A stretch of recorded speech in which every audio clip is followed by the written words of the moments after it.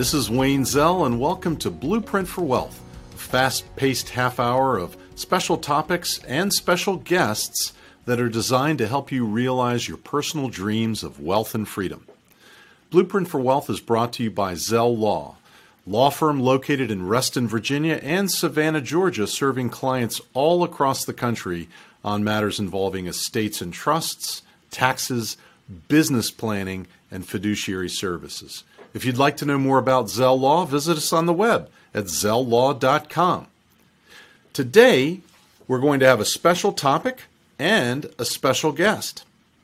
Today's special topic is focused on the choice of entity, which is a very important topic for anybody starting up a business or trying to figure out what the right type of entity is for your business. So today's special topic is choice of entity, but focusing on sole proprietorships. So we're going to learn a little bit more about what a sole proprietorship is and why it may or may not be the best choice for you. First, what is a sole proprietorship? It's referring to a business that's run and owned by one owner. There's only one owner in a sole proprietorship. If you have two or more people owning a business together, it's going to be treated at least as a partnership automatically. With a sole proprietorship, you still may need to register the business for certain purposes. For example, the requirements vary from state to state, but in Virginia, you may have to register the business for the so-called B-Poll tax, which is a gross receipts tax that every business, with few exceptions, pays in Virginia. You also may have to file for unemployment if you have employees, so you have to register the business as an employer. For federal purposes, you probably should get an employer ID number or taxpayer ID number for the business separate from your Social Security number. This will allow you to open bank accounts and do lots of things, including register the business for unemployment, federal unemployment tax. If you're operating the business under a fictitious name, if your name was Jim Jones, but you wanted to operate the business under, say, Jonesify, you would need to register that in the local jurisdiction where you're operating. And then, of course, if you want a special name that you want to protect for federal and state law purposes, you may want to get a trademark, but you may need a trademark attorney to help you with that. Sole proprietorships are treated as pass-through entities, if you will, for tax purposes, unless you elect special status. That means that all of your income and your expenses flow through and are reported on Schedule C on your tax return that is typically a Form 1040 that you would file. The losses that are generated from the business activities, particularly in the early years, may be used to offset not only the revenue from the business, but other income that you earn. But you've got to be careful. You can't lose money forever as a sole proprietorship. And the reason is that the IRS may treat the business that you're calling a business as a hobby, and they may disallow the excess losses and not allow you to use them against other income. Any income that you generate, net income, from the business is going to be subject to self-employment tax as a sole proprietor. That's the equivalent of federal insurance contributions known as Social Security. But instead of you only paying Social Security for yourself, you're paying it as an employer, so it's generally twice the rate. And of course, if you've got income from self-employment and you've got net income from the business, you're going to have to start paying estimated taxes on special vouchers that are filed with the Internal Revenue Service on 1040 ES, as well as in your state of residence where you're working. These estimated taxes basically take the place of withholding taxes that you would normally generate. Now, sole proprietorships are rather risky ventures to be entering into. Why? Because the owner is personally liable for the business-related obligations and debts incurred while operating in a business. So what that means is if you fail to pay a supplier and the supplier gets a judgment against you and against your business, you have to pay out of your personal assets. Of course, Insurance is always advisable when you're conducting a business, but can it fully protect you? Not always. Commercial insurance, for example, typically doesn't cover slip and fall business liability that might occur on your property. So you may need to make sure that you've got plenty of insurance, both commercial insurance and umbrella insurance, to cover your activities. It's always recommended to get plenty of insurance, but even with insurance, it may not be enough, and your insurance may have exclusions that aren't covered. So what do? You should incorporate. Incorporating means choosing between an LLC or a corporate form, a corporation, because those will afford you limited liability protection. Now, an interesting note, if you operate a business and you want your spouse involved, your spouse can be involved in the business without creating a partnership for tax purposes and therefore having to create an additional tax return on Form 1065. So the IRS has ruled that you can involve your spouse in the business without requiring them to be treated as an employee or as an owner of the business. It sort of goes against the general rule that someone who works in the business generally must be either an independent contractor, an employee, or an owner for purposes of operating the business. And in this way, if you involve your spouse and your spouse is willing to work for free, you can avoid record keeping that you would normally have to maintain and registration that you would normally have to maintain if the individual were treated as an employee. It also avoids additional self-employment tax that you would incur on treating the individual as an owner. So no partnership return is required in that instance. So that's a brief example of choice of entity involving a sole proprietorship. Usually we recommend against using a sole proprietorship. If you can, we would want to see you try to incorporate either as a limited liability company or a corporation. Future episodes of Blueprint for Wealth are going to deal with those types of entities, so stay tuned. And also stay tuned for our special guest who will be joining us momentarily. Thanks for watching Blueprint for Wealth.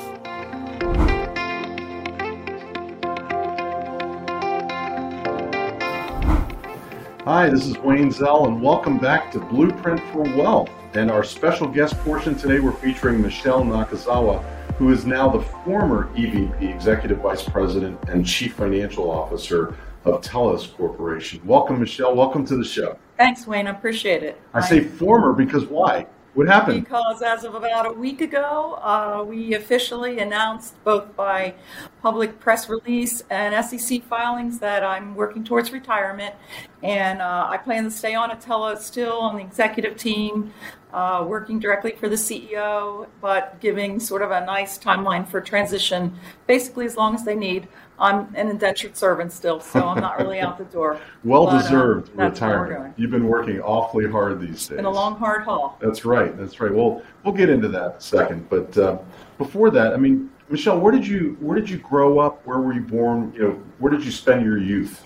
Yeah, so I was born in Pennsylvania outside of Philadelphia, went through sort of Catholic schools there, and then my parents moved us in, I think it was the 7th grade. So 8th grade, I started at a Catholic school in Baltimore, Maryland. Mm-hmm. Then I went to public school there for 4 years for high school. And after that, I stayed in that area and went to Goucher College, which at the time was an all-women's college. Right. And I went 4 years there, got my bachelor's degree in chemistry. My sister-in-law went to Goucher. When did you graduate from Goucher? I graduated in 1979. Well, so loved it. It's a great school. It's a great school. It's a great education. And you were a chemistry major. Chemistry major. So did you become a chemist?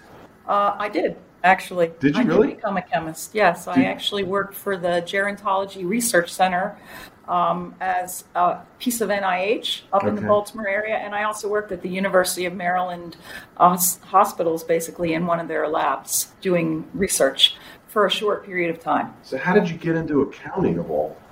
That's a huge difference between the science of chemistry and the so-called science of accounting. Yes, it is. So it's a big transition. Everyone always asks me that, and I used to say I should have just made a tape so I could play it for everyone.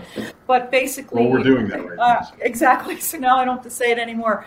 I was just trying to decide where to go with my life. I knew I wanted to go on further and pursue more advanced degrees, especially in the sciences, because you're going to be sort of a lab assistant unless you really go on and get like a PhD or something.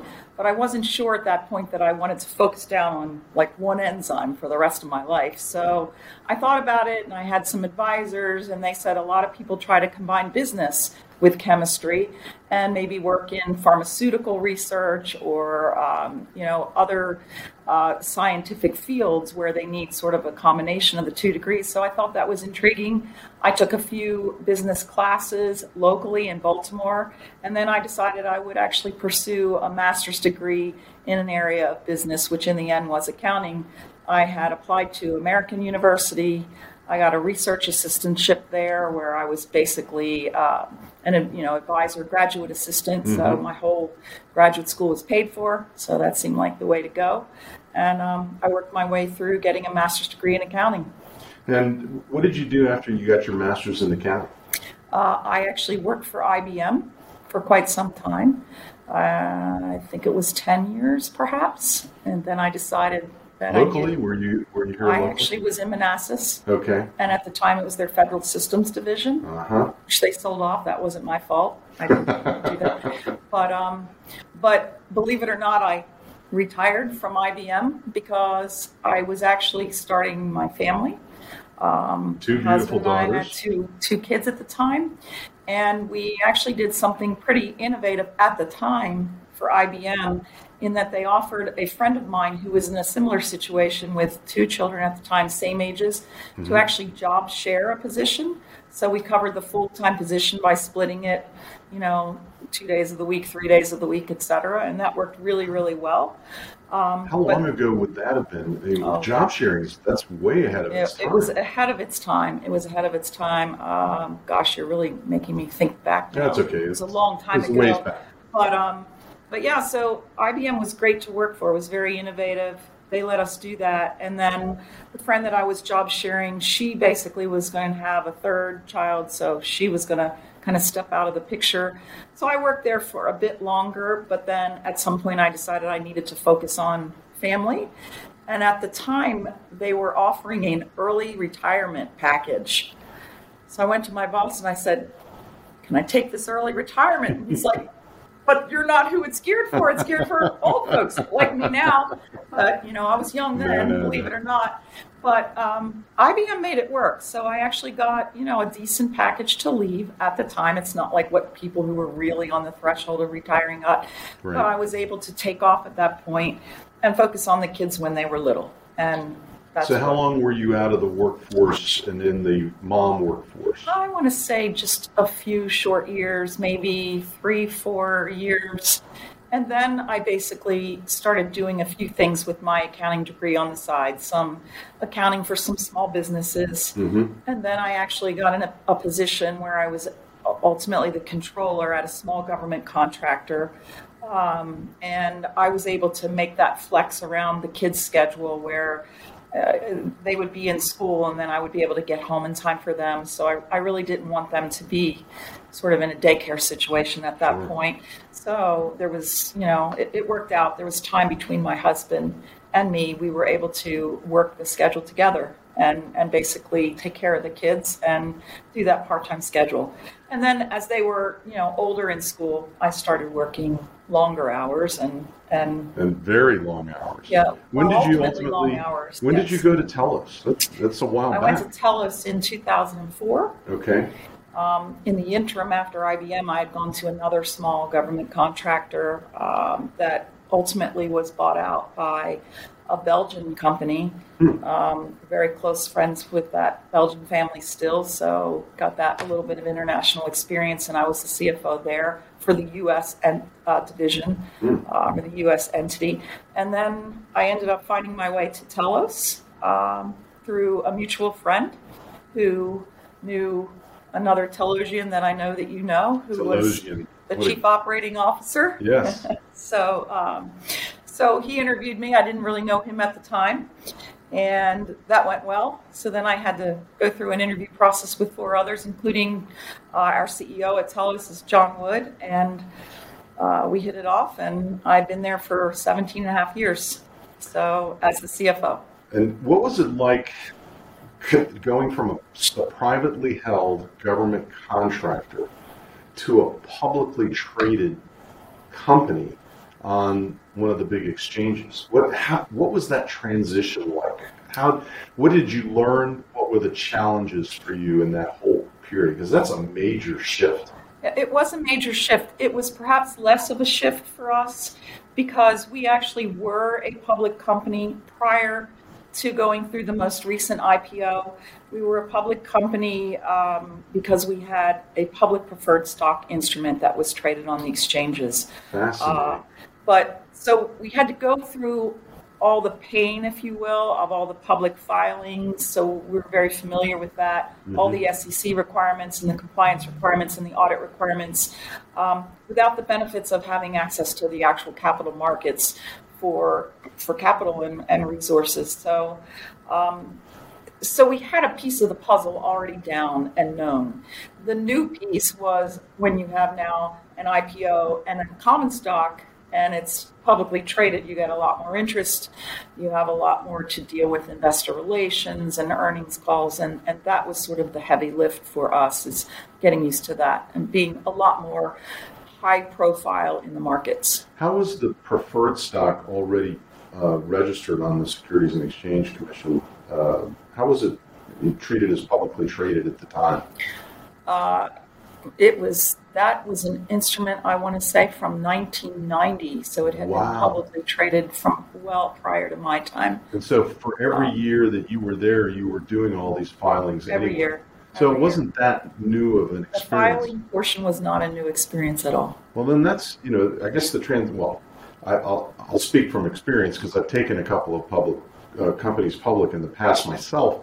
And I found that the actual registration process is extremely rigorous. Yes. Very, very difficult. Yes, and then now with Sarbanes-Oxley and all of the other reporting requirements that we've got, I imagine it's just a 24/7 job. Yes, it is. And it certainly is going to be a heavy lift for the new CFO at Telos now, because one of the things that did change, because we only had a public preferred stock, we basically were what's called a non-accelerated filer. So we didn't have to have, for example, the audit of internal controls or ICFR that is required based on your filing status by the SEC in accordance with Sarbanes-Oxley 404.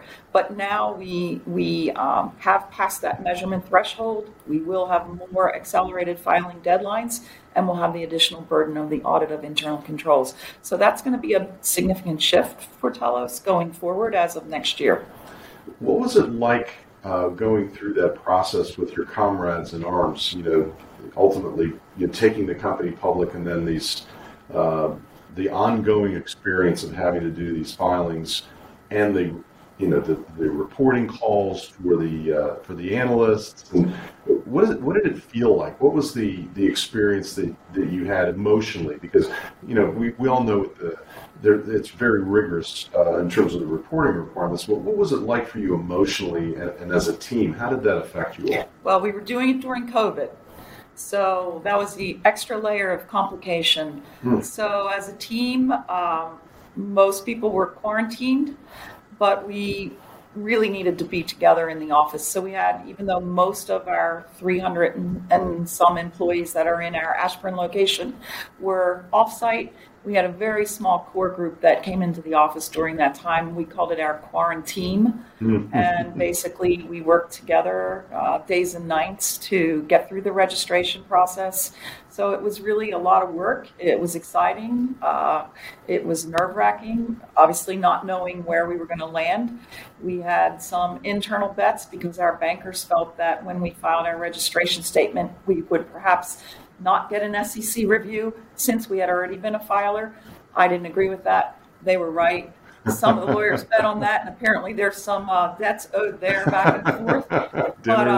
Dinners and baseball games. Exactly. So that was good. That made it a little bit easier for us. And frankly, it was a very condensed timeline because we made the decision, I feel as though it was in June. Yes. And we had our IPO in November. And if you're familiar with that process, that's a really short timeline to go through. That's very short. Very short. Very accelerated. Now you're on the verge of retiring, although I know that John Wood's not going to let you go, quietly into the night, but you are on the verge of, turning over the mantle. What are you going to do in retirement? What do you want to do? What are your aspirations? Well, I'm still an indentured servant to Telos. I have promised to John, even though I'm not the CFO, that I would stay on for a healthy transition for Telos. But you can see by my wrinkles that, that clock was ticking for me. So, but now basically I want to enjoy family. I have 2 daughters who are happily married with 5 grandkids. Like to spend a lot of time with them and then just give myself a little bit of time after a timeline. I'm not sure. However Telos needs me, I'll stay there as long as needed, whether that's 6 months or a year. And then just try to do a few things to enjoy myself. Still trying to figure that out. I'm actually reading articles on what to do, life after CFO, and I haven't gotten through the articles yet. So when I read them, I'll let you know. Are there articles on Yes, life after CFO? I was reading one that's been put out by Deloitte. So we'll see. I mean, certainly you could do consulting and things like that. Certainly consulting, perhaps boards, yes. Charitable work, charitable boards. The charitable work is something that's appealing to me. There are so many great charities locally that we can help out. Correct. What is your passion? I mean, is there a cause that you really would like to further in these days coming up? Well, I've always liked, I guess maybe the scientist in me. I've always liked kind of health-related areas. I was previously on a board at the Loudoun Community Health Center, so things like that are perhaps appealing. I am a woman. I know. I am a member. Successful woman. I am a member of 100 Women Strong, which is a Loudoun philanthropic group, and I hope to continue in that group and continue with the causes that they advocate for locally. So those are the areas that, to me, come to mind most quickly without giving it a lot of thought. So where do you see the world of government contracting going in the days ahead? I feel like where Telos is positioned, especially in the cybersecurity space, we all see what's happening all the time with all the hacks, et cetera. I feel like I'm speaking from a Telos perspective, but government contracting, especially in that area, I see that as a growing area and a very exciting opportunity for both Telos and any other government contractor in that area. I feel like it's expanding and will continue to expand as the threats heighten. Yeah, I mean, to me, it's astounding how threatened we are as a population, but as businesses are more exposed. Companies like Telos are really protecting us. That's correct. Protecting the government, which is trying to protect the government and business. Protecting other commercial entities and cloud environments, for example. We're all putting more and more data out there in the cloud, so we need more and more protection. And the hackers are smart, so the bad guys are unfortunately smart. So they are. They're very smart. Smarter. What if you had to give advice to a young woman or a young man who's coming through college, they're graduating, they're getting their graduate degree in accounting or finance, what would be your advice to them today? Well, first of all, I didn't, as you know, as I've said, pursue accounting initially. So I would say pursue your passion, and that path can change. So think broadly about what path you want to go on. Don't always feel limited. But once you've found your path, it takes a lot of hard work, and you really have to love what you're doing. I've definitely put in the long hours, but it's very rewarding in the end, and it's very exciting, and there's a lot of opportunities out there. What was the greatest challenge you faced as an executive over the years? Well, at Telos, I think prior to having access to the most recent capital, we were resource constrained. So we always had to really run a tight ship. And we had some activist shareholders, for example. So we had to work with them and resolve that. And in the end, we were able to do that, frankly, as of the time of the IPO. So those were the two biggest hurdles over the years that I was there. Do you think shareholders are becoming more activist in these days and times? I think so. Do you think it's good for the economy or good for companies generally? It depends. I think if it's smart activism, yes, but sometimes I think it goes too far. What would smart activism involve? I think if there are cases truly of corporate governance lapses, you feel as though you can obviously see things that the company should be doing and aren't doing, or vice versa, they're doing things that they shouldn't be doing, then that's the right time. But oftentimes I think they're looking for any excuse for perhaps explanations of just operational performance that maybe is not up to what they are hoping for, but not everyone's perfect. So, if then they're just looking for something to pick on, then that's the wrong time to be an activist. Yeah, and that's not a good activist either. That's a negative connotation to the activist shareholder. Exactly. Well, we've been talking with Michele Nakazawa, and Michele, it's really been a pleasure to get to know you and to have you on Blueprint for Wealth. And all I can say is congratulations on a very successful tenure as the EVP and CFO of Telos, and I wish you absolute calm and peace in the coming days after you've been able to extricate yourself from the daily rigors of being a CFO. Thanks, Wayne. I appreciate it. A great company. Maybe you have to catch me at the lake or looking at a mountainside or something as I try to relax. That'll definitely make you feel better. Exactly. Thanks, and thanks for listening to Blueprint for Wealth. Tune in next time for a special topic and a special guest. Have a great week.